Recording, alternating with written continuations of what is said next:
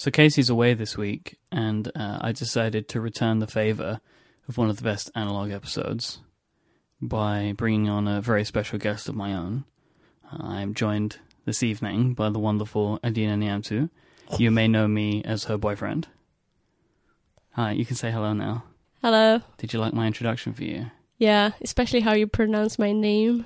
Can you give the listeners the accurate pronunciation of your name, please? Yes, that is Adina Niamtu, like in pizza. That's how we refer to her around the house. No. Like in pizza, that's your nickname. So you happy to be here?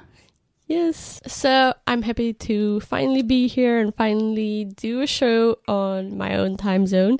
And hopefully it will come out better than the other one, even though there was a lot of positive feedback. And thank you, everyone, for the...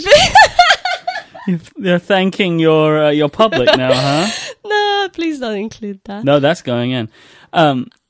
What you're referring to is the episode of Top 4, where we spoke about Christmas songs. I just spent some time with Tiff in Atlanta, and we were talking about that episode, and even then she was saying about how funny you were. So if you think that was a low point, then you've got some real expectations that you need to start breaking on this episode. People are going to be expecting a lot from you. Let's see if we can do that today. So I have a bunch of my own questions for you. I want to, because what I really loved and what I think everybody really loved about the episode that Aaron and Casey did together was giving a bit of backstory of Aaron. So I want to do a bit of backstory of you because I think that it's very interesting. And then we have a cavalcade of questions from your adoring fans who want to know more about you, and quite a lot of people who want to know what you think about me in certain scenarios. There's lots of that. Yeah, that's what I thought, because you were saying earlier that there were a lot more questions for me than for you, but to be fair, half of those were about you. Well, there are people that want you to give opinions about me that they will agree with, but hopefully there'll be some shocks in store. So I've briefly spoken about your history on this show, I think, but I think it's worth going over a lot of it. You didn't grow up in England. I don't know if people can tell from your accent, but you don't have an English accent like mine. So I want you to tell me where you grew up. So I grew up in Botoșani, which is a small town in Romania, very close to the border with Ukraine and Republic of Moldova. A couple of places that probably people don't really know much about. Nope. Can imagine. So how long were you in Botoșani? Because you moved to Bucharest, which people may be aware of. Bucharest is the capital city of Romania. But you were in Botoșani for how long before you moved to Bucharest?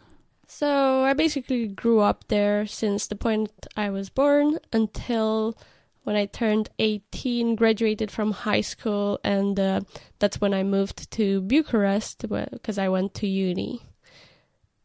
Are you interested in what I did afterwards? We'll get to that in a little bit, because okay. I think there's some interesting time in there, because you lived in communism.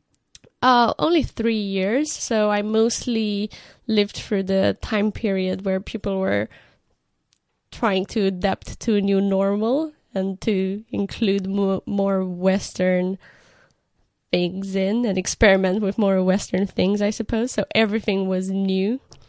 But even after the revolution, I guess there were still a lot of the hangovers of communism, like poverty and just things being generally more difficult because your country was poor.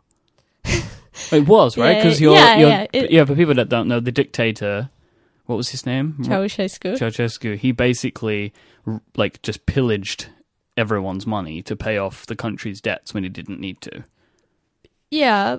Yes, but then again, in communism, no one is supposed to be rich anyway. Mm-hmm. But also in communism, everyone in theory should be provided with a job, food, and all that. But yeah, right before the 90s, I think the times were a bit worse than usual because Ceausescu suddenly decided to pay off the international debt, but also to start building the People's House. So the People's House, which is, what is it, the largest man-made structure on Earth? Is it I think, or it's second after Pentagon. Yeah, but that's it it. is Second around after the there. Pentagon, because whilst the building is mammoth to see, it's everything that's below ground, the same as the Pentagon. But it's kind of funny because it's not finished inside. It's huge, but it's mostly finished on the outside and like on the wings. But So the People's House is basically the White House, right? Like that's probably the closest thing you could say. It was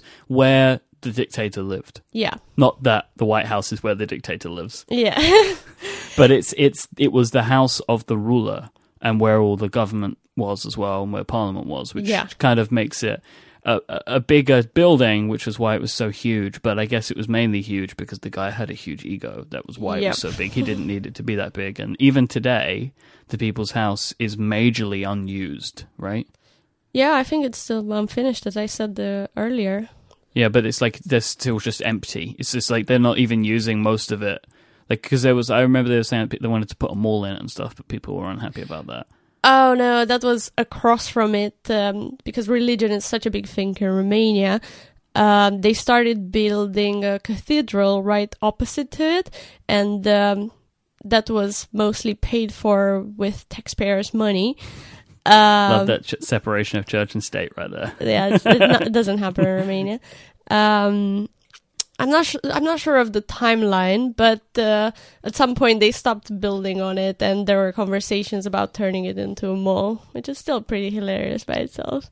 But anyway, so you spent some time in a place where I guess people were trying to adopt Western ideals, but didn't really have it in them. And I guess it was difficult for a while, right? Because I assume that there was only a percentage of the population that could adapt or wanted to adapt. I think people were quite hungry to embrace new things. Obviously, there are still a lot of people who miss communism and they think of it as the good old times. Mm-hmm. But mostly my parents and the environment I grew up in, I think they were young at the time when the dictator was removed from power. So the people rose up, and then they basically took over Bucharest and overthrew the dictator and killed him. Yep.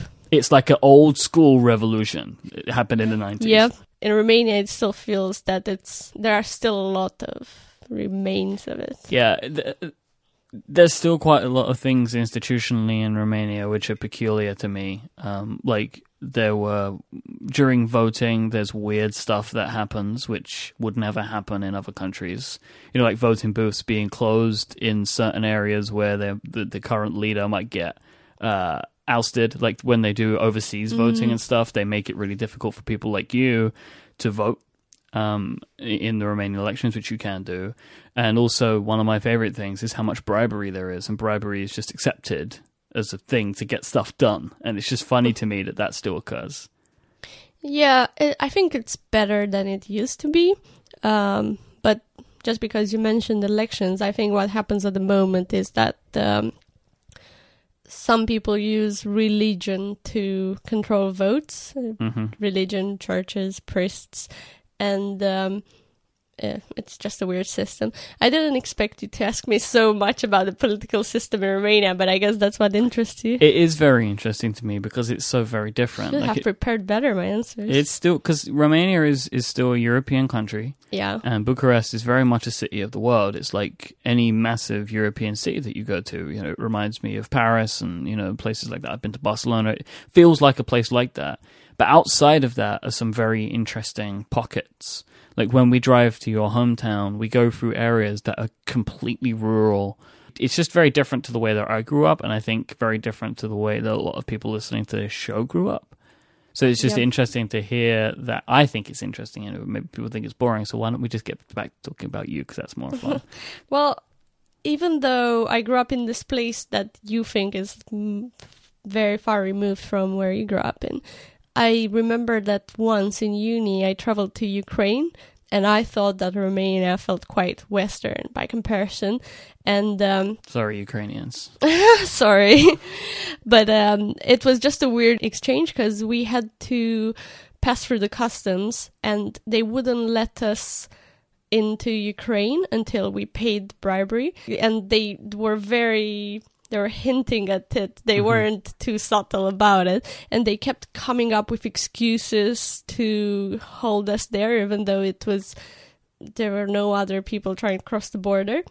And you could see how usually when you cross the border, you're only allowed like 2 boxes of cigarettes or so, and people would be driving by with whole cases of cigarettes, and but they would pay off the guy and it was all fine. And then we would cross, when we finally did cross the border, there were police stops at every few meters, seeing that we're coming from Romania, and again trying to make excuses or trying to get money off us, and I was just shocked. I never have that in Romania. Well, see, but that's the thing, right? It's like what you say, you went to a place that was different, kind of in a maybe less kind of Western civilized, right? Like Ukraine seems like it was less Western because of that kind of stuff, and that's how Romania feels to me, right? Like I can less imagine. Western than home, than England, which you must have felt. So when you moved to the UK, how old were you when you moved to the UK for the first time to come? Because you went to university in Birmingham here. Yep, I think I was 21. Right, and what was that like when you first came to the UK? How did it feel to you, and why did you come? Well, I'm going to answer your second question first because it feels more difficult to remember how it was back then. But it was a lot of fear of missing out because at that point we had internet, we were aligned with everyone else, we were aware of what products, music, clothes were coming out. Yeah, because you're in Bucharest then, you point, could basically be anywhere in Europe. Like it was hours away, a couple of hours away. I mean, like from an attitude perspective. Oh, yeah. So very cosmopolitan, I suppose. But yeah, we could read about all of these artists, music, clothes, products, even just Mars launching a new candy bar, I don't know.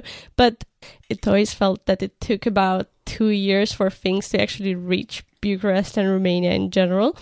And that always frustrated me.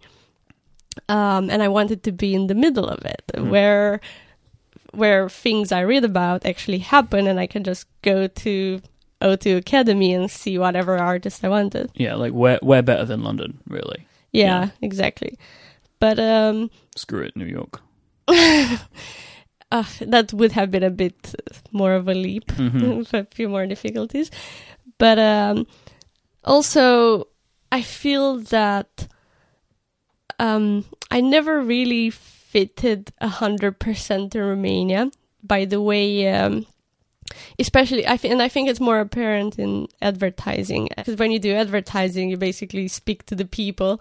And the type of advertising that was on the Bucharest market at the time was very jokey, pub banter type of advertising. That's a very situational comedy, I suppose. And I always think in such logical ways that I couldn't really work in that industry. So that was what pushed me as well to come to the UK to work in advertising here. And this is the home of planning, which means that what is planning?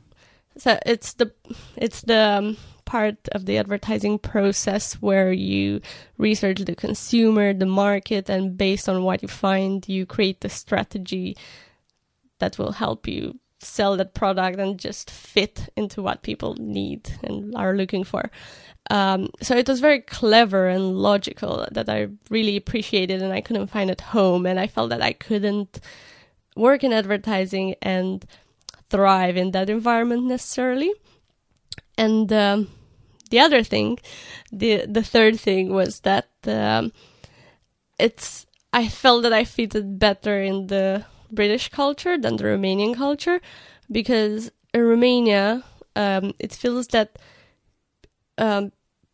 bosses and managers use negative reinforcement to motivate people. And that still happens here in places. Yeah, I never got it here. I feel it's always positive. You're doing well. You should develop, or it's more sugar coated in a way. Sure. But like in Romania, I remember when I started working in advertising there, that my boss called all of us, the interns, called us stupid, and that would never happen here. That's verbal abuse, and I really shut down when I hear stuff like that. Well, yeah, you're not stupid. So you got a degree here. Yeah. So you obviously loved the UK. So I guess it's difficult to answer how you felt when you came here, but when you were here, you felt like it was the place you wanted to be, right? Yeah. Because you went back home again and then came back here again. So how long after your degree were you back in the UK? Because you went back to Romania for a while. Yeah. So because you had to, right? Yeah. So I came to the UK because I got a postgrad scholarship from Romania, from a Romanian NGO. And at this time, you needed a visa to come to the UK, right? Is that right? In order to work, yeah. Right, which is not the case anymore, is it? It's not anymore, and I hope that if Britain leaves the EU, that visa will help me. I don't want to talk about politics. But the thing is that I probably would have moved to the UK anyway, but because there were visas in place at that point, I had to. The easiest way for me was to go through education and then get a job. But my first degree was in economics, and I kind of knew that I wanted to do advertising, so it was a way to change my career or refocus my career anyway. And you have 2 degrees, don't you? Yeah, I have a master's degree as well. Yeah. So is it 1 master's and 1 regular degree? I always get confused. I tell people you have 2 master's degrees all the time. Oh, because I think it sounds really fancy. So I did undergrad and then postgrad. Right, okay. Because you're super smart. Yeah, I try. So you moved back here, and so you mentioned that you mentioned about planning, but that wasn't what you started at. You do planning now. Yep. But you are trained in 3 disciplines of marketing, right? You did creative, copy, and now planning. That's so wrong. Huh? It's a creative art direction.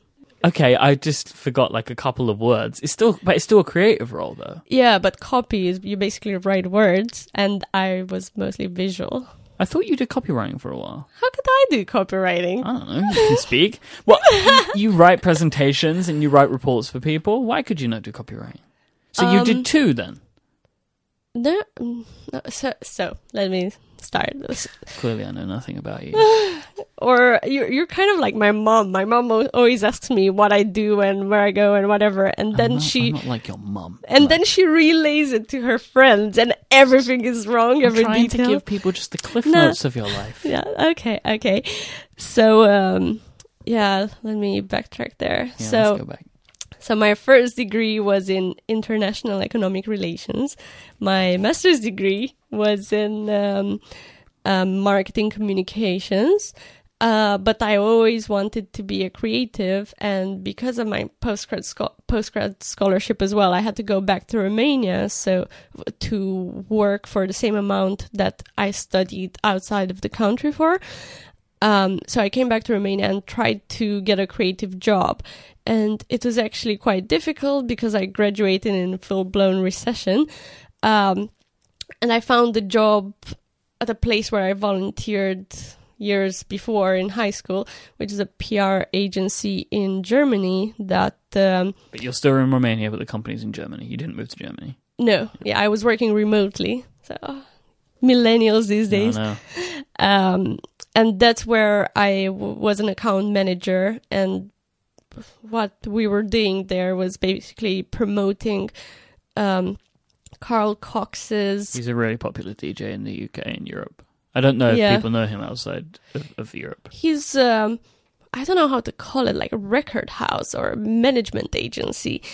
They had a few events organized at Space Ibiza every summer, and we would do the PR across Europe for those events, which was all right for a while, but I didn't particularly enjoy Carl Cox after high school. I felt my musical taste evolved. Thankfully. They evolved a lot. Then I didn't really enjoy PR, and I didn't enjoy account management. So as soon as I could leave the country to leave to the UK, I was out of my scholarship contract, basically. I just went to the UK and tried to get a job into what I really wanted to do, which was art direction. And that was actually way easier to get a job here than in Romania, which I will always find hilarious. It doesn't surprise me, though, because like, I was having lunch with a friend today and we were talking about you. Okay. And I was saying about what you do for a living. I told him you're trained in 3 disciplines, including copywriting, which is clearly an incorrect fact. But we were mentioning about how everyone in London is in advertising. Yep, or in media. There's so much advertising here. It doesn't surprise me you could get a job here easier than Romania, because I assume there are far less advertising agencies in Romania than there are in London.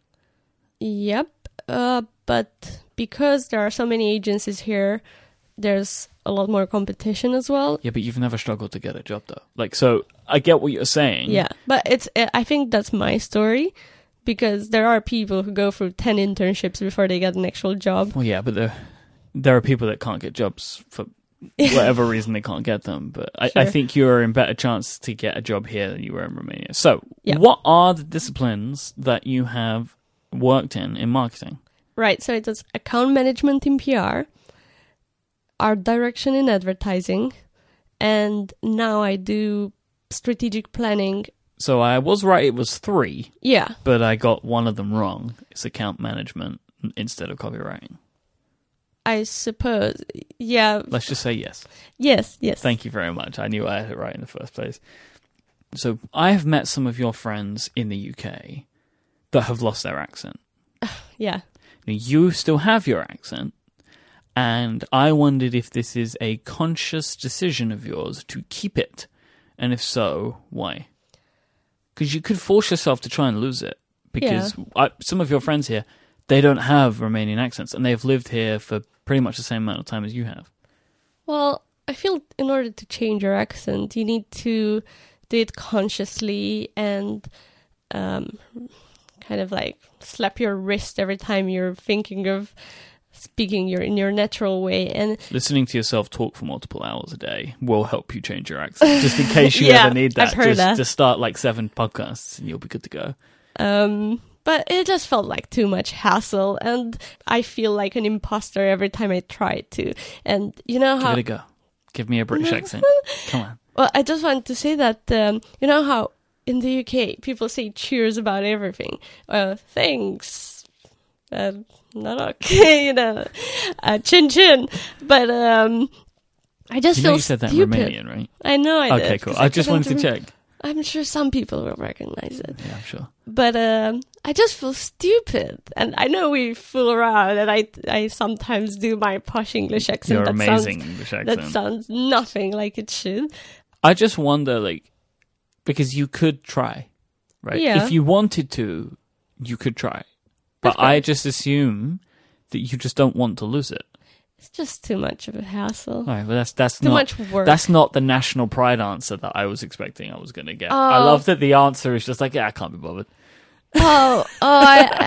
If we're gonna get into that conversation, I'm not that patriotic. I do love my country, but Not enough to go back though. I love going back, but I wouldn't like, to live there yeah. again. Maybe when I retire. I have these grand plans of us buying like a beach house when we retire, and we go out and spend our summers on the beach out in Romania. Oh, a mansion! Imagine how I know. much we could afford there. Me and Gray went through this a couple of weeks ago about the house prices when we got home. Oh, it's just ridiculous. But it's funny because if you're there and you work on a Romanian salary, it's still a bit outside of your reach. Well, everything's relative, though, right? Yeah, that's true. Yeah, and also we live in a stronger economy than the euro, so Yeah. We have benefits all over. But yeah, I mean, it's probably the same. It's as difficult to buy a house in Romania if you work in Romania and you get paid by Romanian companies it is to buy in London, but just the prices are higher and everything is and everybody's paid more in London. yeah. Which is why we could buy a house in Romania now because we're on London's salary. Yep, pretty much. Do you want to move? I try not to think about it. Okay, let's not talk about that. All right, so this is a whirlwind tour through your life. Is there anything you wanted to to tell the people about you before we move into the questions from your adoring fans? Or do you want to tell people anything about me? Just, so they can get the real story of Mike Hurley.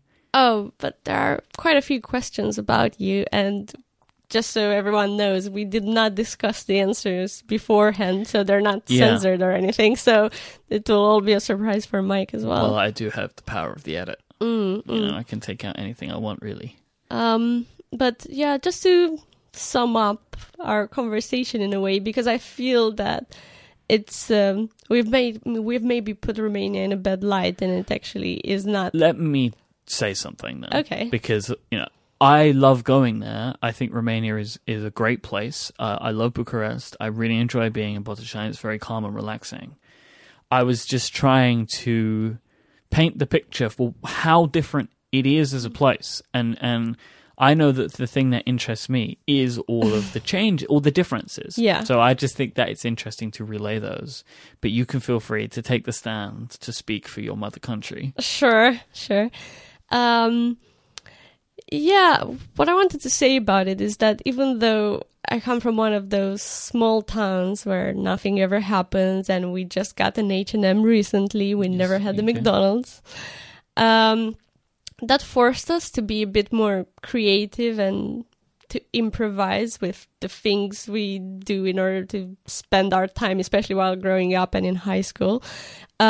But at some point, we did get, after the 90s, we did get cable, we got computers, we got internet, and I feel that aligned this. Your infrastructure is far superior to anywhere else I've ever been. The internet speeds and stuff are just astronomical. Internet speed is never an issue, but I mean here, at the point where we got internet and it was a dial-up connection. But I feel quite aligned with the cultural references of a lot of people. And I don't feel necessarily that it was detrimental that I grew up in Romania. Because I feel that growing up in that sort of places just makes you more determined to go further, maybe. I think that's about it. I apologize if I painted your country in a bad light. Okay, that wasn't my intention. That's okay. But I feel that, like, in all of the people that I've met, all of your friends, I feel that in them as well. So, like, there is in the young people. I mean, and we were, when we were there last time, we had a nice meal with some friends, and we were all kind of talking about like the ways in which Romania is moving forward, and like how your generation, is really kind of trying to push away a lot of the things from the previous generations. Like the generation that you're a part of, and I assume the younger generation as well, are very just plugged in to what is considered normal in the Western world. Whether that's right or not, but like that's the kind of mentality that everybody has, a more inclusive, more progressive culture and mentality. And it feels like that it's only going to continue to benefit the country as time goes on, I think. Yeah, I think that half of the people are really forward in their thinking and quite young, but half of them are still young but influenced by their parents' thinking.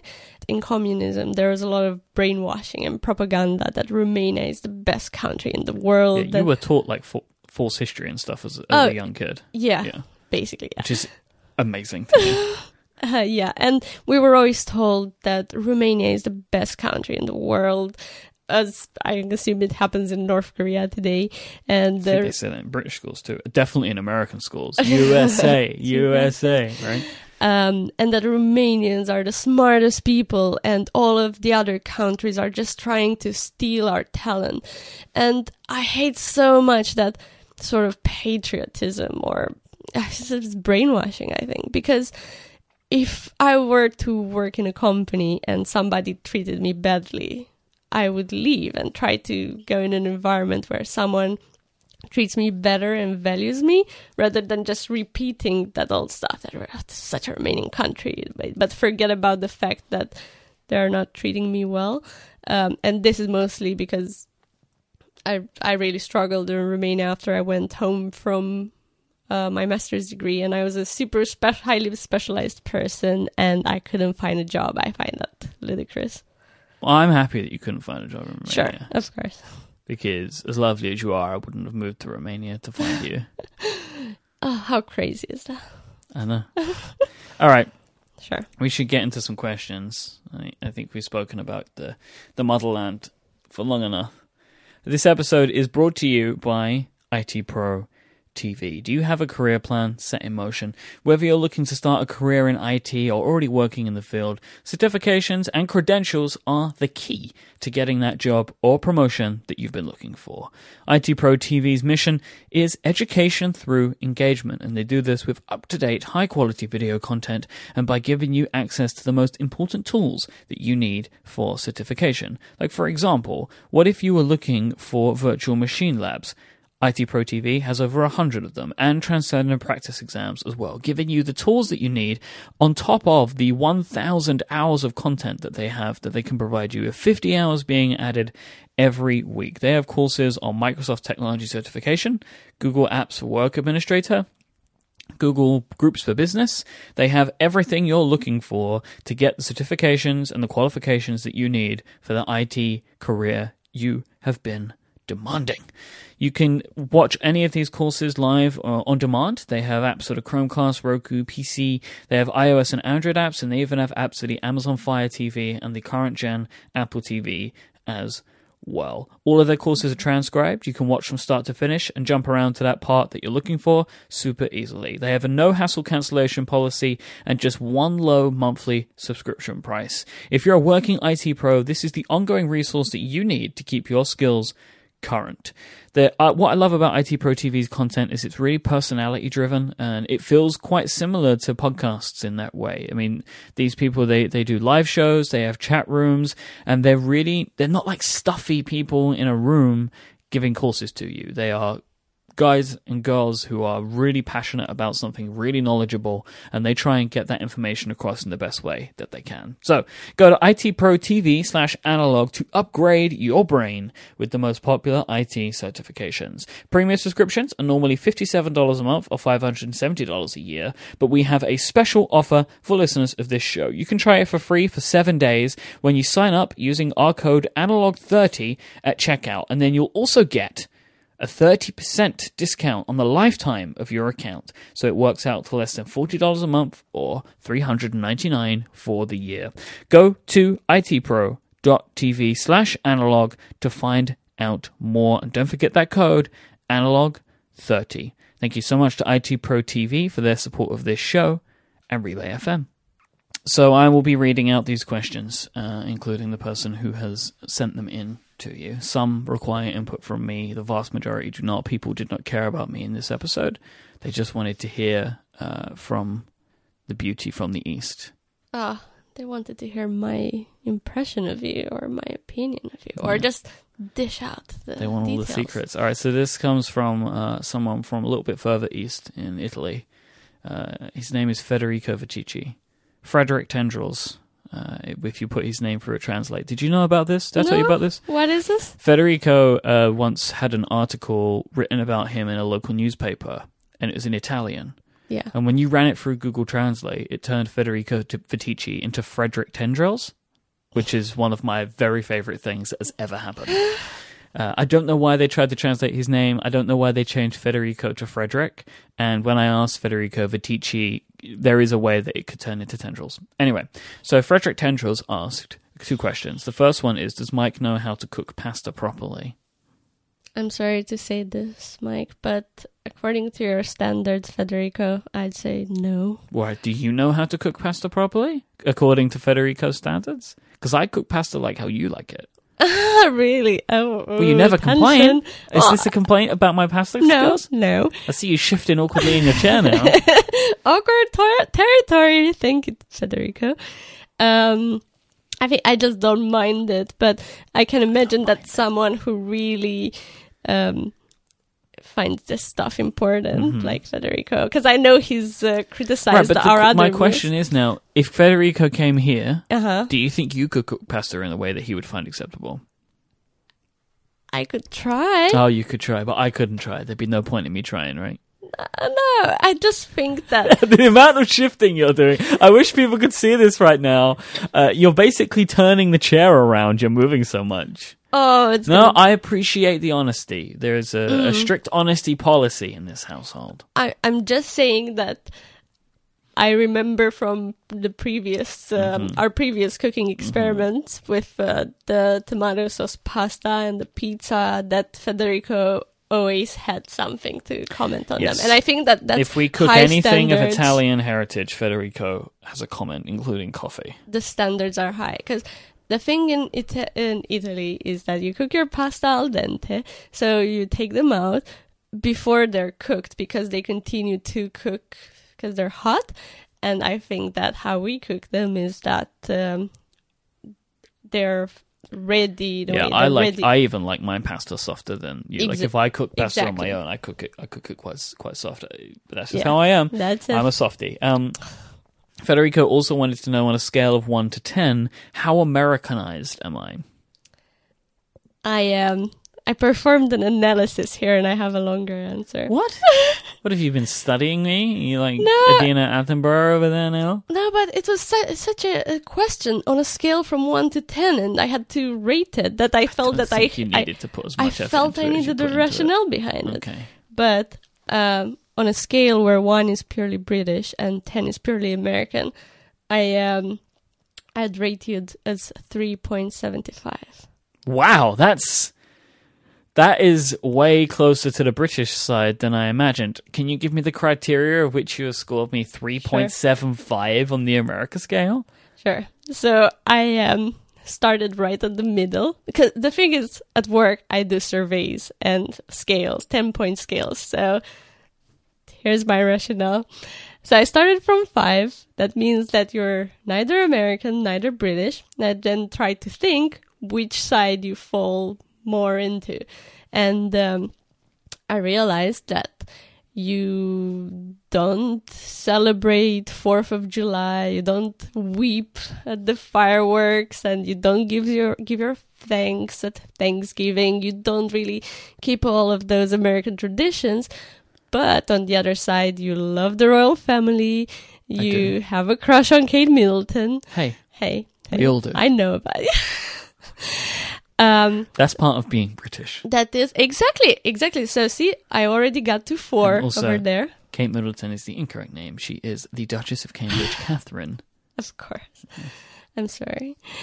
So there you go. It's already a bit more British. Mm-hmm. Then what did I knocked off a point. So you were more towards the British side because I don't feel you resonate with all of the thinking in America, and sometimes you don't understand why it is as it is. So that got me to 3.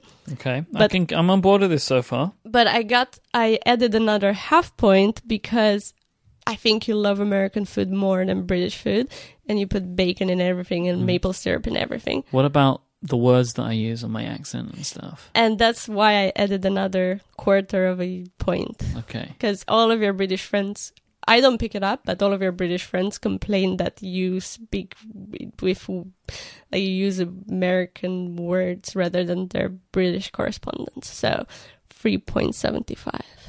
Nobody expected this. Well, this grading scale.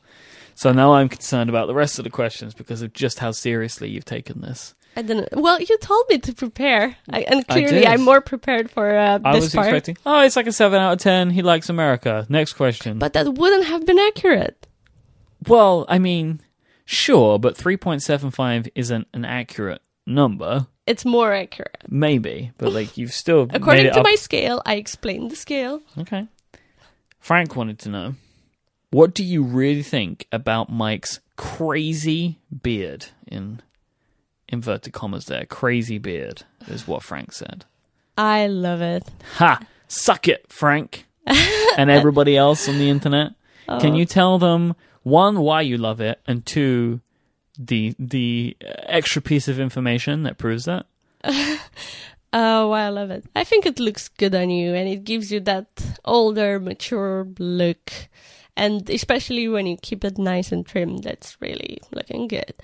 Yeah, but just to clarify, trimmed is still long though. Like it's still it's still a beard, but like just to keep it neat. Neat, exactly. Neat is probably the better word.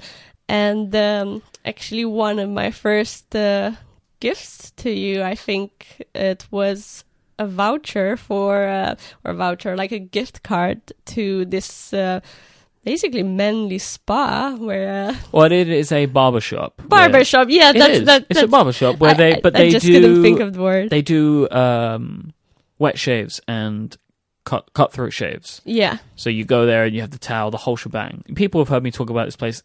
Adina was the person who bought me a gift certificate to this place. But with that gift certificate came another thing, which was an encouragement to grow my beard, because I had to grow it before I could get it cut. And that was what that gift represented, was you heard me, I'm spoiling an answer for later now, you heard me talk about the fact that I thought it would be nice to have a longer beard, but wasn't sure what to do. So you gave me that gift certificate as an encouragement for me to grow it so I could have it cut and could keep a longer beard rather than just the stubble, basically, that I had when we met, pretty much. But yeah, I love it.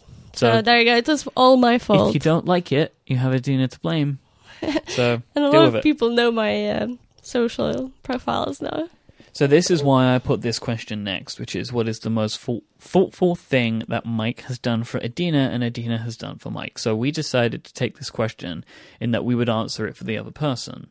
So the most thoughtful thing that you have done for me is gift giving. Now, I struggled with two gifts for the same reason.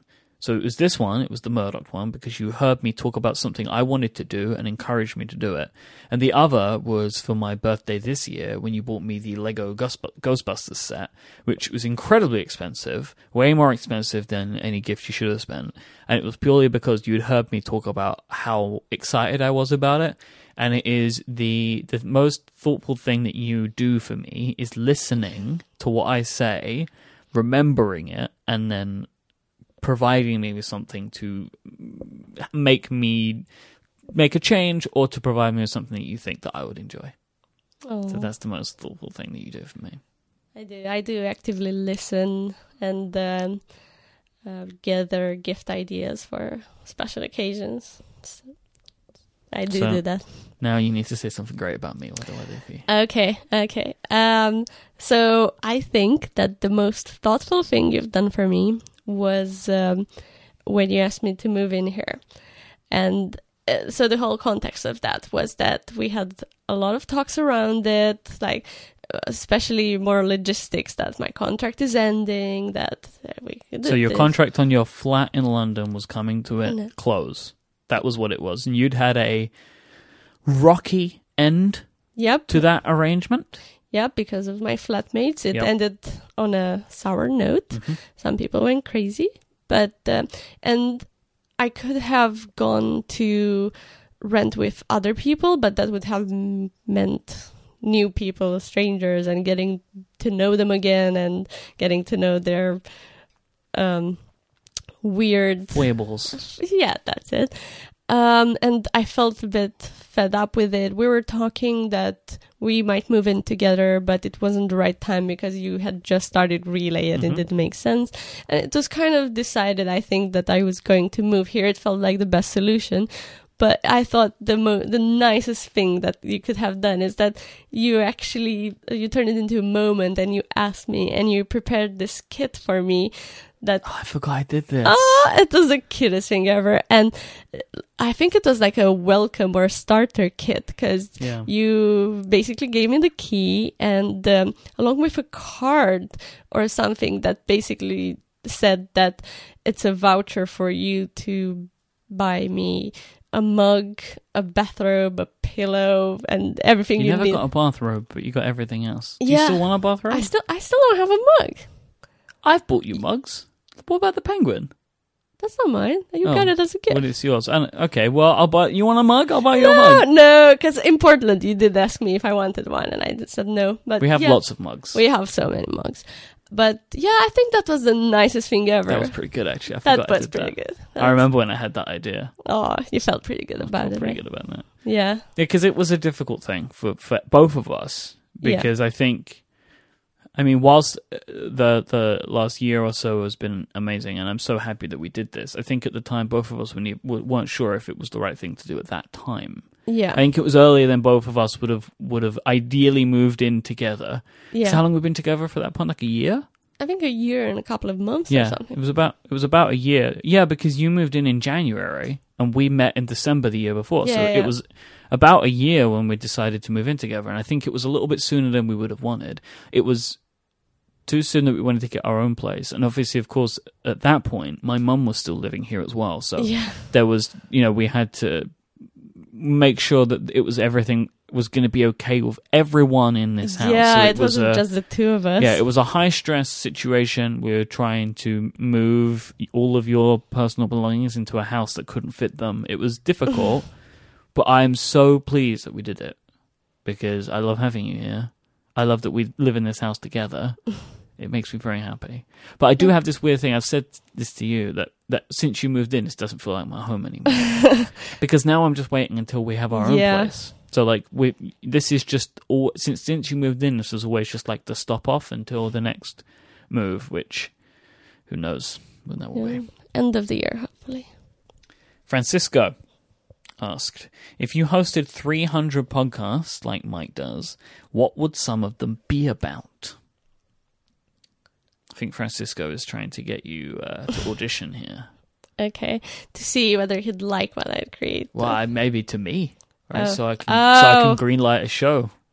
Oh gosh, with the wonderful Adina. I don't think that would be a problem. I think you're always encouraging me to think about that stuff. But it's something I always think about, and I haven't really reached the idea.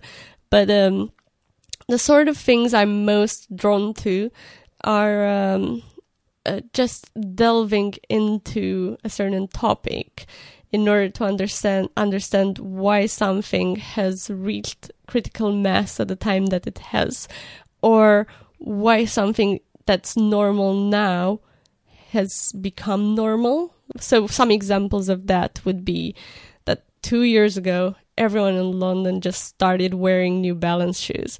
And I could never get it. And that it would always bug me because there was no advertising campaign, no nothing, but everyone started wearing them.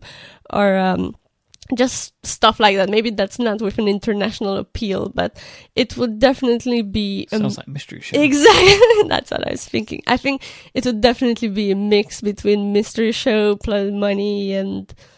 surprisingly awesome, maybe. And that's the problem. You're really showing off your listening habits here. We'll get to this later on. It's breaking my heart. But it's just that I'm really interested in cultural strategy and how some brands or how some certain things manage to ride the cultural wave and become as popular as they are now. And it feels that there's already a lot on the market about that, and it feels that it would require a lot of research that I'd have to do outside work and a lot of production values. You're good on the production side. Like, I know some people, they have some equipment, they know how to produce a show. Like, the production is not an issue. But yeah, I still feel I haven't found the one. But okay. You're not adverse to the potential idea. For you, it's more just what is the idea of the thing you want to do about. Like, you're not adverse to the idea of having a podcast. Clearly, yeah. Because this did not take a lot of convincing to have you on the show today. No, I love being on podcasts. It's just that I always feel like I can't find my words, or I'm not funny enough, and You are really boring. I am in comparison to bad. the Top 4 show, Yeah, right? oh, it's just There are a lot terrible. more laughs. You were the number one thing on that Please. Christmas show. Sexy Christmas, all that stuff. That was top notch. All right. Okay. Will wants to know if I talk in my sleep. I don't really know why Will wants to know this. Yeah, that was a weird question. I raise my eyebrows towards Will, but I think it's an interesting question to answer nonetheless. Do I talk in my sleep? Mm-hmm. Maybe Will is not being creepy as much as like Mike talks so much, right? Because it's my job to talk. Does he continue to talk in his sleep? That's what I'm going to assume Will means, as opposed to Will's just wondering if I'm a good bedfellow. Yeah, the thing is that I wouldn't know because I usually just come home from work, we have dinner, and I pass out long before you. Yeah, and you sleep pretty soundly. Yeah. Too. But I did hear you once talking in your sleep, and Okay. I think it was when you had that infection in your body and you're delirious. I think you're talking crazy stuff. That was bad times. That was bad times. We talk about that quite a lot. That was real tough. Real tough stuff. Do you want to make any more comments about my sleeping habits? You know, like you are in the prime position right now to say if I snore, you can talk about the amount of the bed that I take up. But you're not going to talk about any of those things, so are you? Why is that? Because I'm guilty of Of all of them, yes. Oh, so thank you for bringing that up. That's what I do. Christine wanted to know, Mike, we know that you have introduced Adina to pens, podcasts, and Star Wars. What has she introduced to you? I think outside of cultural things that you have done, so like showing me Eastern European movies and stuff like that, which are interesting. I haven't disliked anything that I've seen. The biggest thing is food. So since we met, my diet is massively different. I am healthier and happily healthiher. I don't feel like I'm having to do it just because somebody's telling me to. My diet is vastly varied. And, you know, I have had eating issues over my life that meeting you for various reasons helped those go away, which is one of the best things that ever happened to me. So I appreciate the fact that you made my life better in that way. Oh. When you first mentioned food, I was thinking about the Romanian food. That was definitely not something good I introduced you to. No, okay. No, it's Okay. it's like PTSD type stuff. Okay. Kevin wants to know what your feelings are on hashtag Mike was right. So, was that born out of your opinion on iPhone Plus, 6 Plus? It was originally born on out of my opinion of the 6 Plus, but then over that year, it was a successful year for me because I made a couple of really good predictions. Mm-hmm. So another one was I predicted that the iPads and potentially the iPad Pro would be released in the iPhone keynote, which nobody expected would happen, but I stuck to my guns on that. So there were a couple of things that happened through that year. And then it became a bit of a meme. Then there was the nose tapping thing, the nose tapping on the watch, where Stephen and Federico thought I was crazy, but then it seemed that there was a groundswell of people doing that. So it was a few different things, but the whole idea of me being right all the time. What do you think about that? Am I right all the time? Oh, no. Who's right all the time? Half of the times you, half of the times that's so... Such a politically... Isn't that great that it's exactly 50-50 all the time? Exactly. No, I think that the hashtag itself or the phrase is a great meme and a great marketing thing because every time something happens to match your opinion, it's just that thing. Mike was right. My favorite thing is you can search the hashtag and usually there's somebody posting something. 1 tweet per second. Not that much. No, it's not a trend like that. Oh, okay. But yeah, we don't go around the house and with me just saying hashtag Mike was right. So that doesn't happen. Because you'd never admit it. No. You know that we have a lot of debates around certain topics and nothing comes easily like that. Shireen would like to know, what is the hardest part about Mike's, again, inverted commas, celebrity status to deal with? And how do you cope with it? I think... The celebrity part is like, I feel like it's something that I have to qualify, which is I am a celebrity for a couple of days a year in specific places in the world. That's how I feel about it as well. But I think the only part that I might feel weirder about it is just how it not reflects on me, but how it spreads towards me in that people have started following me on my social media profiles, which is totally fine. I never post anything anyway. We encourage it. It's Adina with 3 A's on all the social networks. Instagram mainly, right? Twitter, you don't tweet. Well, they should know that I mostly stalk them if they follow me. Yeah, watch out. I never all post of your thoughts and dreams will be discovered. Oh, I've looked into some people who've posted some questions. Yeah, it's research. That's what I call it. Okay, great. It's my job. But what was Let's take a quick sidebar from this celebrity thing and talk about this stalking for a moment. research? We've spoken about this before, me and Casey have, about the fact that me and you met online. Sure. And I found out later on that you had thoroughly stalked me before we met for the first time. Yeah. Yep. And this was part. You were able to find out a lot about me because I'm a person who lives on the internet. And you gave your real full name on the website. Yep, on OkCupid, I used my name, which is one of, in hindsight, the most ridiculous things I've ever done. I don't know why I thought that was a good idea, but that was what I did. You weren't difficult to find, though. I did look you up. Yeah, because I had my handle that I use on every social account, so it wasn't that you weren't difficult. that much smart. So. No.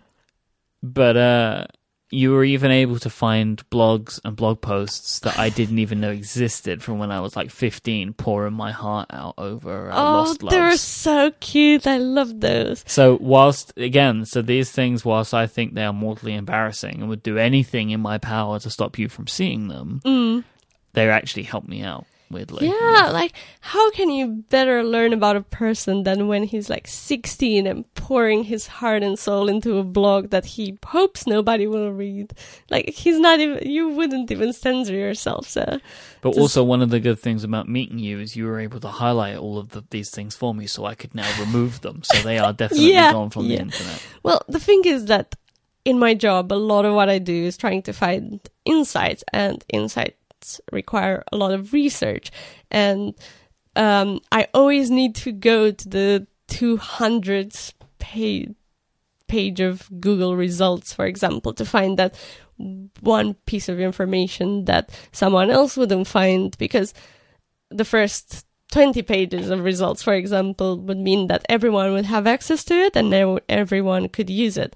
So I'm just used to delving deeper and deeper until I find the most interesting bits. All right, so let's go back to the question about the celebrity status thing. So for you, the most difficult part is, or the strangest part is that people try and find you too? No, so it's not that. It's when people start to participate in my conversations, or even though I don't post, but when they start to comment and you're not necessarily saying that people shouldn't do this, but it's just a strange thing for you to deal with. Exactly, it's a new thing, completely new thing. Because it's that I don't know anything about them. Mm-hmm. Yeah, you're not actively participating, and you're kind of already brought in a higher level than I was, for example, when I was first starting out trying to do this. Sure. Right, because nobody would find me, but people can hear about you, and people... And again, I don't think that this is a weird thing. I've done this. Yeah. You know, like there have been people that I hear about on podcasts, like friends of people or relatives of people or spouses.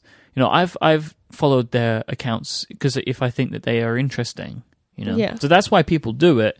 I don't necessarily think that they're trying to be creepy McCreepsters all the time. You know? No, and I don't think you're saying that, but I think it's important to say, again, Adina, Adin, 3 A's on all the social networks. If you really didn't like it, you'd make them private. Yeah, exactly. So I can't argue with it. Jeff, Mr. Bruckwicki, he had the most interesting questions. Has 3 questions. The first one is, what does Mike do that bugs you the most? I think Jeff here is trying to start a fight. But if I could mention one thing... Well, that's the question.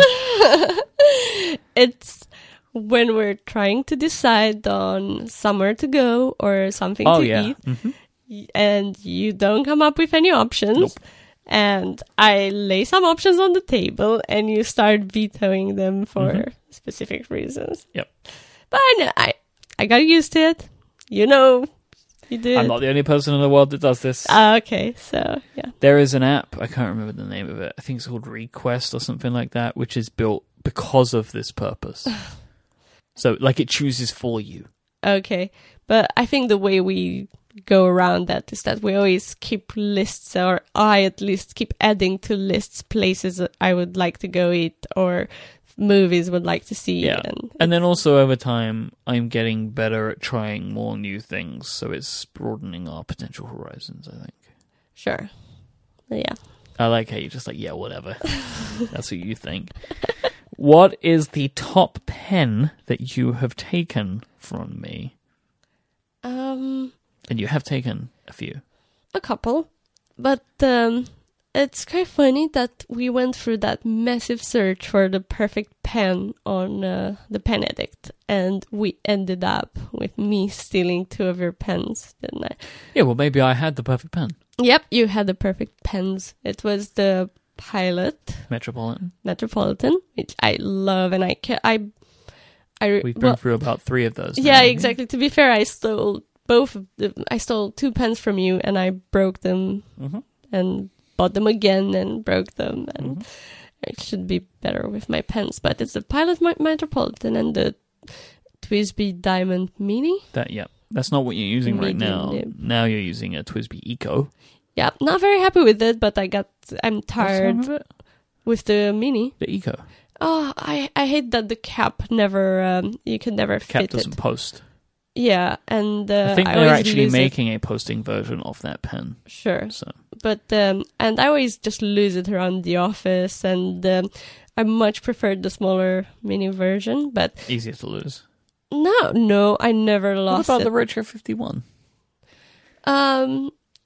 The Retro 51, I like writing with that, and I did steal actually a few from those, especially the... And I've caught you as well with some of my more expensive pens. Do you remember when you were walking around with my $250 Sailor Pro gear for a few days?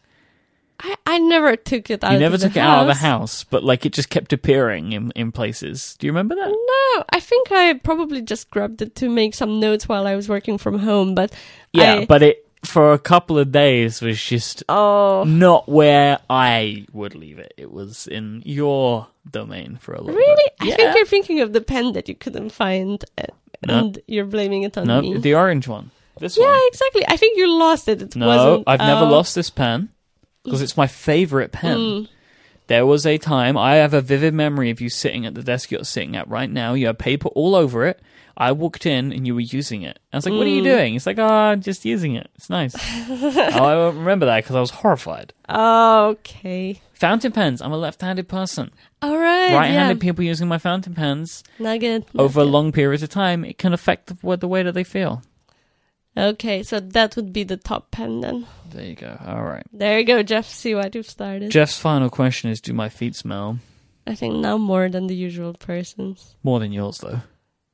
Well, I think guys usually. Well, you wash my slippers more than Wow. more than I would expect them to be washed. I come home or whatever, and they're not around anymore because they've been washed again. Well, And then you bought deodorant spray for me. oh, you're really So- giving it all away. But I don't think care if people think my feet smell. Just don't smell my feet. I just think it's still not more than any other guys. People don't have to leave the room. No, it's not that bad. Not that bad. It's bad enough, just not that bad. Alexander wanted to know, how has technology impacted how the two of you interact? When does it help, and when does it get in the way? I'm interested to hear your answer first. Okay. Well, I think that we're both quite independent, and I can go out with my friends. You can go across the world to the US and Just see my friends. That's where I go out with my pretty friends. much. They're on the That's other pretty continent, much. though. And technology helps us to stay in touch, to feel close without being in the same room. But it does get in the way when we are in the same room, it's evening here, but it's full working day in the US, and a lot of your friends or business is trying to reach you. But I still think you're quite good with it, and I understand why it happens sometimes. But yeah, that's when it gets in the way, I think. Yeah, I agree with pretty much everything you said. So I think that technology is good for us because without it, we wouldn't be together. Yeah. And also it helps me and you stay in contact when we're away from the home and also when we're in other countries. Like it helps us stay in contact that way. And I agree that I don't think technology gets in the way. I think my business gets in the way. Yeah. But I think that's very normal for people that are self-employed. Yeah. Yeah. But I do try and be very conscious of when you come home. Yeah. I try my very best to put everything to the side. Unless something is scheduled and there's nothing I can do about it, which does happen. Mm-hmm. I try my best to put things to the side, and the Apple Watch has been very helpful with that, because I then will only, in most instances, of course I break like everybody does and will just go on Twitter randomly, but in most instances I will pull out my phone to do something when I can see on my watch that it's something that I must attend to. Yeah. And I do my best to make that clear to you when I do it as well. Yeah, why you did. And I have, for example, today I've been at home because I wasn't feeling well, and I could see that was your working time, and we could be next to each other working on our stuff, not talking for an hour, and I can definitely see the difference between during the day and during the evening. Yeah. How we interact. Yeah. Okay, good. I'm pleased that you feel that way. Lambert asked, are there any plans to create a new podcast with just the two of you? So I'm jealous that Top 4 exists, because having heard that show, that's the show I want to do. I wouldn't have come up with that idea on my own.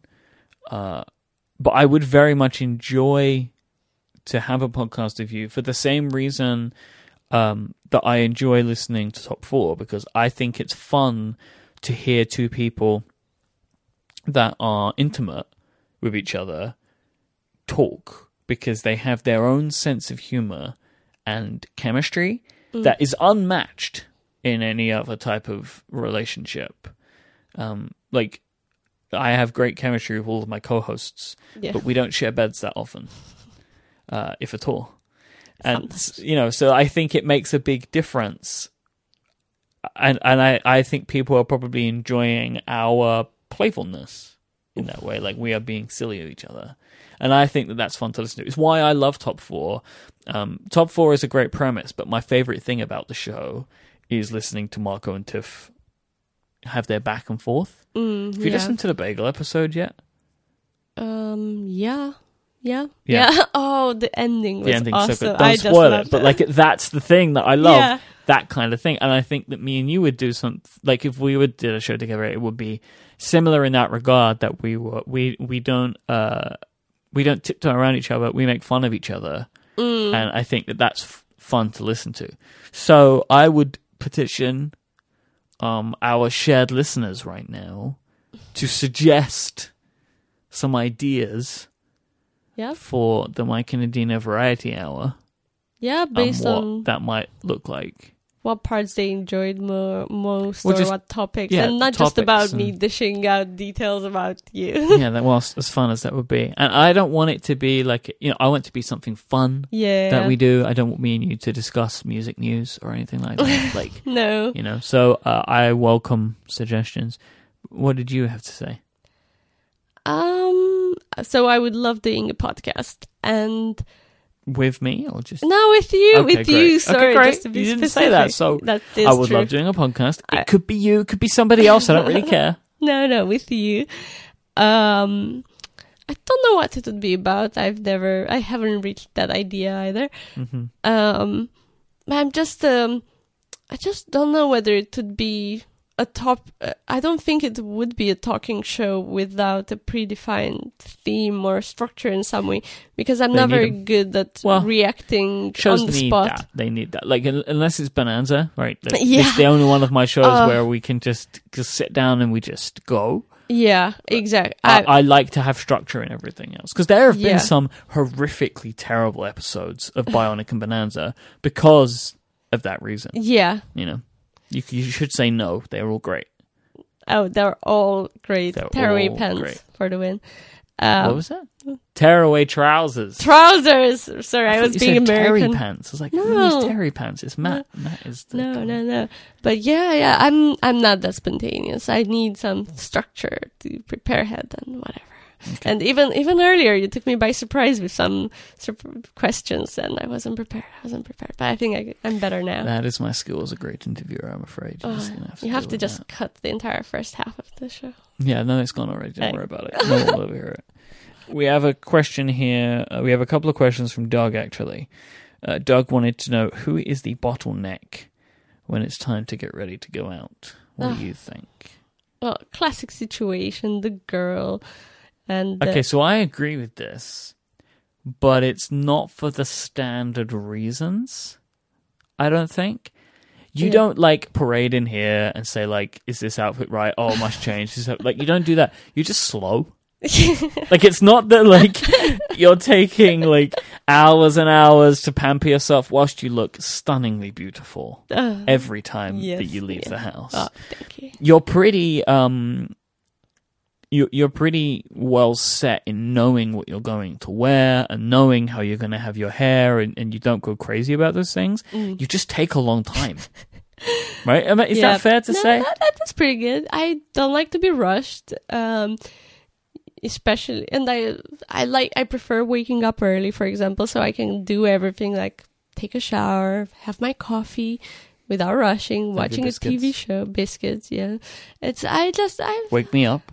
Yeah. I just have my rituals, and I don't like to rush with anything. And I think just because it always feels like I should take a shower and just be squeaky clean and everything from scratch and put new clothes on. That is something that most people find to be a good thing when they go out. Yeah, but I think of course it is. But there's always time for a shower, or I make time for one. So even if it makes us late. Yeah, it's worth it. Doug also wanted to know what you think about my iPads Pro, the fact that I have the small and the large iPad Pro. Oh, so about the fact that you have two. Mm-hmm. I think it's ludicrous, but it's at the same time, it seems you have a good reason to have them.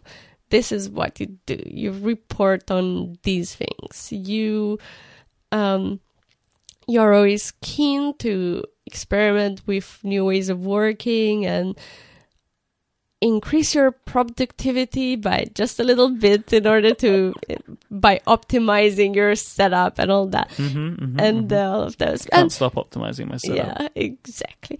But in a way, I think I'm a bit jealous as well, because the way I work, it's kind of like someone decides it for me. So whenever I start a new job, I get a PC, a crappy PC usually. You were given the option of a Mac. Yeah, but the problem is in corporations that Macs always get errors when trying to connect to servers. Office always crashes. So, yeah, so I never have the choice. And it's kind of, I'm jealous that you can always just experiment and work the way you want to. It is a bit ludicrous that you have two sizes and you always try to come up with these theories and rationale. Whatever works for you. Whatever. Whit would like to know your favorite pizza toppings. My absolute favorite would be the classic Italian, just tomato, freshest ingredients, tomato sauce, mozzarella. I'm sure that was probably how I do my British accent. This is probably my Italian accent, just the worst. With fresh basil and maybe prosciutto and a bit of Parmesan, even though that's expanding. But I've recently discovered New York pepperoni pizza, which I really love as well. I just want to take a quick step back to the accent thing. Because you mentioned about, that was my Italian accent, sounds just like my British accent. So everybody listening heard nothing different. That's my favorite thing about your accents. Like when you do accents, they just sound the same. You just talk higher or lower. That's all they are. That's why I would love it if you would do an accent. But I think you have to get much further into your drink before you'll do an accent. Because one of my very favorite things about Adina is her British accent, because it just sounds like a high-pitched version of her own voice. It does. Because to me, your accent is so thick that it's all I can hear. But I bet in Romania, they're like, that's an English accent. Probably. You know? Yeah, well. It's like, I'm pretty sure I could not do a convincing Romanian accent either. Yeah, I couldn't even try. No one would ever ask you to. So you could. I think we have a British slang question coming up, so maybe I'll try. Yep. Okay. So a bit of that there. Yeah, please do. It's actually the next question. I wanted to say pepperoni, and pineapple are my favorites. Come at me, haters. I would drop the mic if it wasn't the thing that I needed. And Will wanted to know: are there some British slang words that you can't get used to, or love? So, I love British slang. I think Okay. it sounds hilarious. And I wrote down some words that I All right. love. Like, a bit of a wobble. Is that a British accent? No, that wasn't Do you good. see what I'm saying? Oh, A bit of a wobble? wobble. Yeah. Who says that? I don't know. A bit of a wobble. What is that? It's like, Like, what does that mean? like you're not walking straight. It's Oh, a wobble. You're wobbling. Yeah. Oh, so wobble is the word. Yeah. Okay. So I was just thinking. I don't think that's This is slang, not- though. It's just the word wobble means to be unstable. Oh, so what would you think of British slang? It's a bit wobbly. That's Isn't the that phrase. Slang? That's not an international word, only in No, Britain. I'm saying that would maybe be the kind of Wobbly. the colloquial version. He's gone a bit wobbly. Yeah. Yeah. Okay, next up with the accent again, please. I love when British people get angry, so angry that the worst thing that comes out of their mouth is, "Oh, blimey." Blimey. Oh, no, it doesn't. Blimey is one. Yeah, I'm feeling very conscious now. I feel I'm not doing my British accent. No, you're not. No, I'm not. No, Or, it's way better than this. Oh, bugger. Bugger, yeah. The other one, that I can't get used to. Well, first of all, Cockney slang. Yeah, but nobody really Yeah, no- uses that. Yeah, but that's what I wanted to say, that I couldn't even tell if someone spoke to me in Cockney slang, but I mean like in bangers and mash and whatever. Cockney rhyming slang. But that's not... Bangers and mash, I don't think is Cockney rhyming slang. It's just another way to call sausages and mash. No, that's cash. Bangers and mash. Oh, I means see. cash. Right, So right. I couldn't even tell if Yeah, but someone nobody- spoke to me in that. But nobody uses it. People use it, but when they use it, they don't... Structured environment. They're forcing themselves to use it. Okay. Like, people don't talk like that Sure. anymore. So this But, is Cockney rhyming slang, which I don't know why it originated, but where I grew up in East London, basically people spoke in like a pseudo code to each other. People will be familiar with phrases like apple and pears instead of stairs, dog and bone instead of phone, things like that.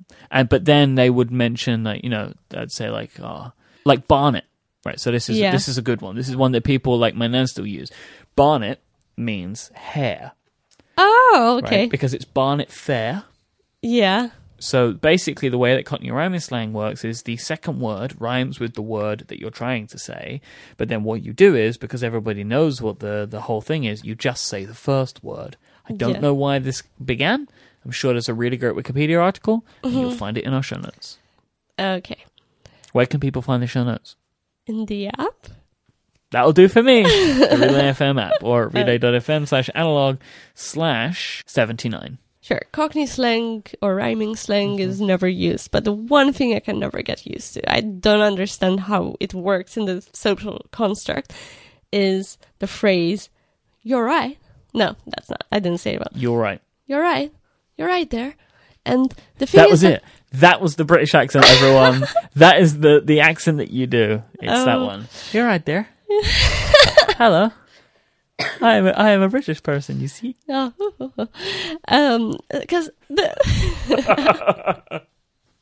That are you happy with yourself? what I just did is my impression of you Yeah. trying to be a British person, which I do a lot. Yeah, a lot. The second level down. Hello. Hello there. Hello Yeah, there. Okay. What was it? Yeah. Alright, so yeah. So it's when people ask you, "You're right," and they do that while walking past you, and they're already 5 meters away when But you're they're supposed not to actually answer. asking the question, are you alright? I know, but like you're supposed to answer back. "You're right," and you're supposed to answer back. "You're right." Yeah. And it's You're like right. you never even have time. They're already in a different room by the time you Right, answer. but you're not. The answer of "Are you all right?" is "Are you all right?" Nobody's actually asking you the question. It's like, "You're right." It's like saying "Hi." That's all yeah. it is. Yeah, I can get Well- why. What? It's a lot. Well, of, also, I will remember early on in our relationship, and I'd say to you like, "Hello," you say "Hello," and in the morning I'd say, "Are you all right?" or "Are you okay?" and you'd be like, "Why? What's the problem? All I was just asking, and we still have this every now and then. Yeah. Even now, like, I will say something, and every now and then you're like, yeah, why? What's the... all I'm doing is just checking if everything is okay in your world. But it's like the third degree. So I have some things of yours. Okay. Not slang, but just general terms and words that you find difficult that I find hilarious. Okay. So my favorite is we don't switch off things in our house. We don't switch off the light. We don't switch off the TV. What do we do to them? We close them. We close them. We close them. We close the light. We close the TV. We close the tap. We open the tap. We don't turn the tap on and off. We open it and close it. And I find this endlessly entertaining. Hands and feet is an interesting one because I found this out very recently that in Romanian there is no word for hands and feet. It's just the end of the arm and the end of the leg is the literal translation, right? Pretty much, yeah. There's no real word, unless it's medical. But yeah, there isn't in spoken Romanian. Which is very funny to me. But my number one favorite of these things is sitting and standing. So there is no... this happened the first time. So more recently, in the morning, Adina wakes me up. And I think you enjoy it. Yeah. You seem to enjoy waking me up in the morning. I like it because I have a real nice start to my day, and it's helping me wake up earlier. So I'm awake at like 8:30 in the morning now, which is great. Bear in mind, I go to sleep at 2 a.m. Like, I'm not lazy. And on one of these mornings, Adina said to me, "I'm not leaving until you stand on your butt." And I said, "What?" So my imagination is that she wants me to put my feet on my butt. Like, I can't work out what I'm meant to be doing here. And it basically, what she was asking me for me to do was to sit on it, like to be sitting up rather than laying down. So a phrase often used in our house is that people should be standing on their butts. But so one of the funny things about all of these things is I now say all of these things at home, but not in a funny way a lot of the time. Like, I will ask you to close the light because this is just something that becomes just part of the way that we speak to each other. And I enjoy that a lot, actually. And just to Backtrack. explain where that's coming from is because in Romanian we have one word Well, yeah. 20 meanings depending on the context of the sentence. It's part of the fact because English is so incredibly Nuanced large a language and complicated, and we overcomplicate things. Yeah, and that's just the first concept of a word that my brain goes to. Yeah, anyway, standing on your butt, which you're doing right now. Standing on my butt, talking to you all. Peter wanted to know, what podcasts do you listen to, Adina? Well, obviously, Analog. That's true, actually. That is true. And Cortex. And is it you have Bionic tried and Bonanza. Bonanza now. I wrote down Bionic.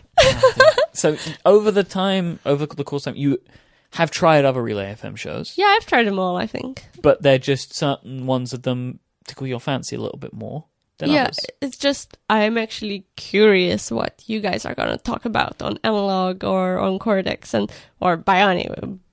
Bonanza. I'm just curious about what you're going to talk, and I'm really excited when the episode comes out. Because they meet your tastes and interests more than something like Connected or Upgrade. They're just not the things that you're that interested in, really. Yeah. But of course, as you mentioned earlier, your tastes vary much further outside of the beautiful sphere. walls of Relay FM. What else do you listen to? Well, outside of Relay, my favorite podcast is Planet Money. You can say that Planet Money is your favorite podcast. It's fine if you say that. Okay. Because you listen to it all the time. So yeah, I've started going back. So I want to tell you something that I think is quite funny. Oh. About your Planet Money love. Uh-huh. Is that you were saying, what I love about Planet Money is the episodes are 15 minutes. Yep. Do you know how long we've been recording? Yep. Yeah, we've I've been seen recording now for 90 minutes. That's So- how long we've been recording. I can see how you get there. Exactly. It's pretty easy, right, to just keep going. Pretty easy. Do you know when it's easy to do 15 minutes? When the whole thing is scripted. Another mic drop. Okay. But yeah, Planet Money.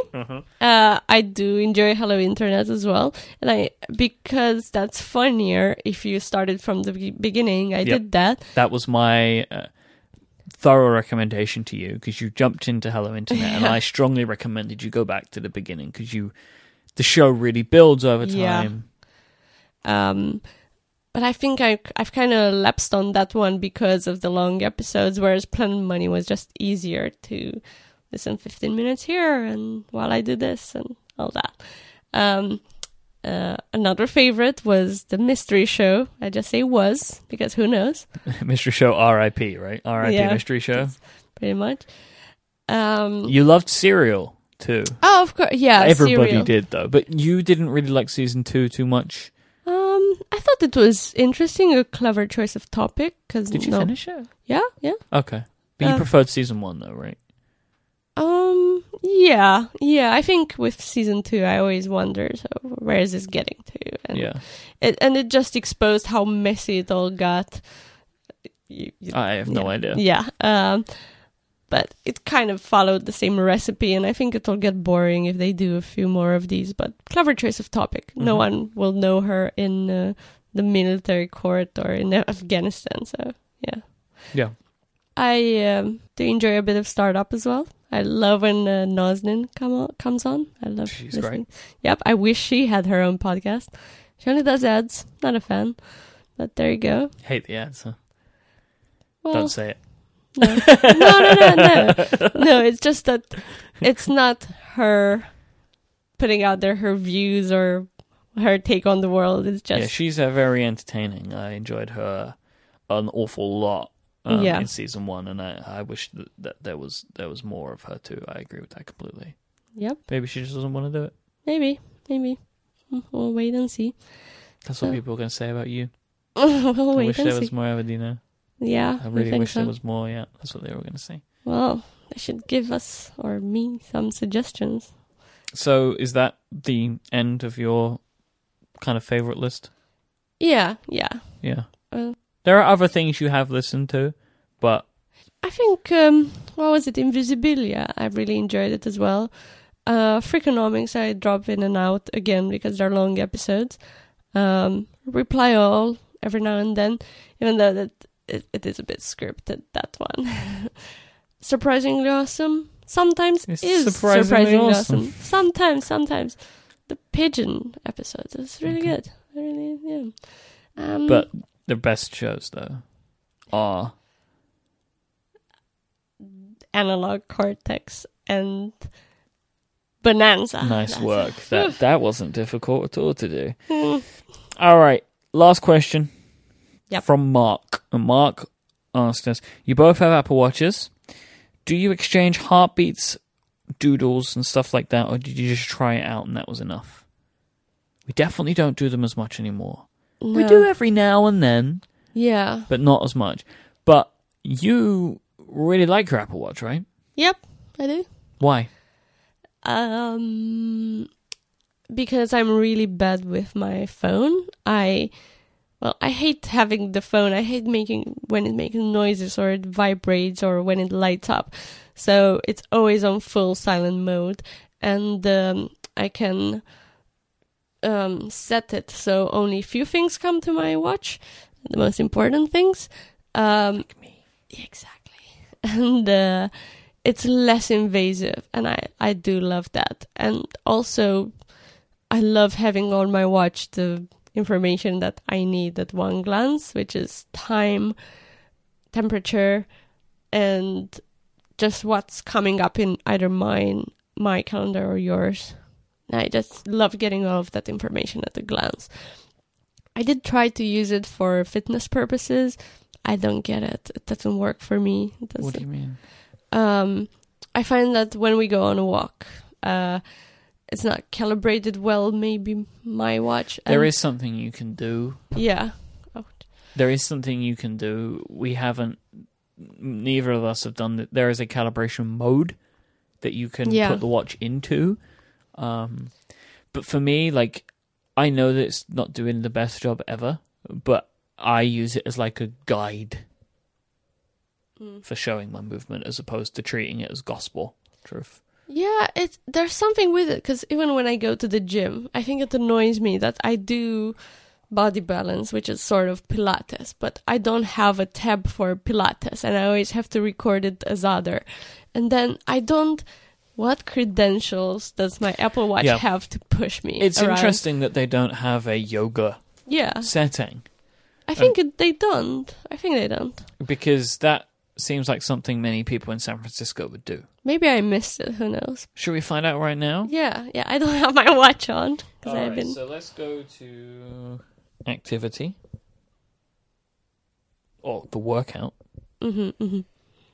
Alright, we have outdoor walk, outdoor run, outdoor cycle, indoor walk, indoor run, indoor cycle, elliptical, rower, stair stepper. So they really are kind of just gym Yeah. activities or running. Yeah. It would be good to have more of the, I don't know how, or if they would track it, the breathing exercise, like yoga, Yeah. Pilates. I mean, So I guess it might it's difficult be because your heart rate does not change that much. potentially, but it might just not be difficult to just have a button that Yeah. you press, so at least you feel like it might be tracking you, whether it is or it isn't. But again, as part of my job, a lot of what I do is CRM, which is customer relationship management, and it's what Apple is trying to do, basically to track your every movement and to nudge you along to make you consume more, buy more, whatever. But in this case, it would be to make you exercise more, and I think that Apple does not do that well. I don't think it's credible enough for me to push me around to make me do things, and it doesn't motivate me. There are lots of people that it works on. Yeah. I just don't think it works on me and you, Yeah. because neither of us really feel compelled to exercise because of the Apple Watch. Yeah. But there have been many people that I know, I have many friends that have lost weight and have been compelled to exercise and keep it up to this day because of the reminder of the device. But I don't know how they could convince us lazy bones to do any exercise, but maybe there's a way. Yeah. But overall, though, your overall feeling is a positive one. So, like, Yeah. in September, Yeah. when the next Apple Watch comes out, Mm-hmm. you might get another one. If the features If are it's good worth enough. it. Yeah. But, like, basically, you would continue this product. Yeah, I don't know. I don't like the idea of changing my devices as soon as a new one comes out. I'm not saying that you'll be, But- like, first in line. But, Yeah. like, you wouldn't be like, I had this one. This will be the only one I'll ever buy. I think that a year will probably go past until I That's fine. change my Yeah, watch. but you're still using a 5S. Yeah, So- exactly. But, like, you plan to change that. Maybe, yeah. Eventually, you're going to need a new phone. I will have to. We're not yes. going to get back to... We're not going to be like what we were with the iPhone 4 again. I still have it. I know you still works. have it, but it was horrific. Yeah, looking back and comparing it, yep. Especially that, I use it every now and then when I go to Romania for my Romanian number, and my God, it is slow. And the thing is, it wasn't slow when it was its time. It's just after sure. all of the upgrades came around. The phones became more capable. It became older. And the more you fill them up as well, the slower they get. But Yeah. it's tough times. Okay, that's the end of our questions. Whew, long list. It was a long list. But a lot of good things, I think. Would you like to thank the audience for participating? Thank you for all of your questions. All very good, and we're sorry we didn't get to answer them all, but we already answered quite a few, I think. Yeah, we got to most of them. Most. It's not a democracy around here. Okay. We won't answer every question. That's how this works. I will reiterate for the people out there that they should go and find you on social networks. As you cringe. You are on Twitter, on Instagram. You are Adina, ADINAAA. You have been known to reply to tweets. You do not issue many tweets of your own. Oh, yeah. Uh-huh. I think I just get covered in sweat if I ever have to post a tweet. Are you just gonna thinking tweet about about the this? reaction. I'm probably not. You should. You should say, like, here Maybe I is will. my my next podcast endeavor, or my world tour of shows.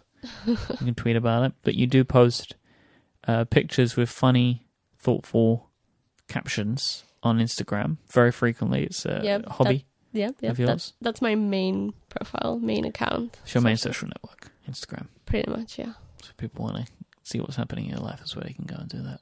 Yeah. Would you like to sign us off with a British cheerio or something like that? Cheerio. Isn't that Australian or? No. I'm trying to think of something. Cheerio was fine. That is a British thing to say. Or ta.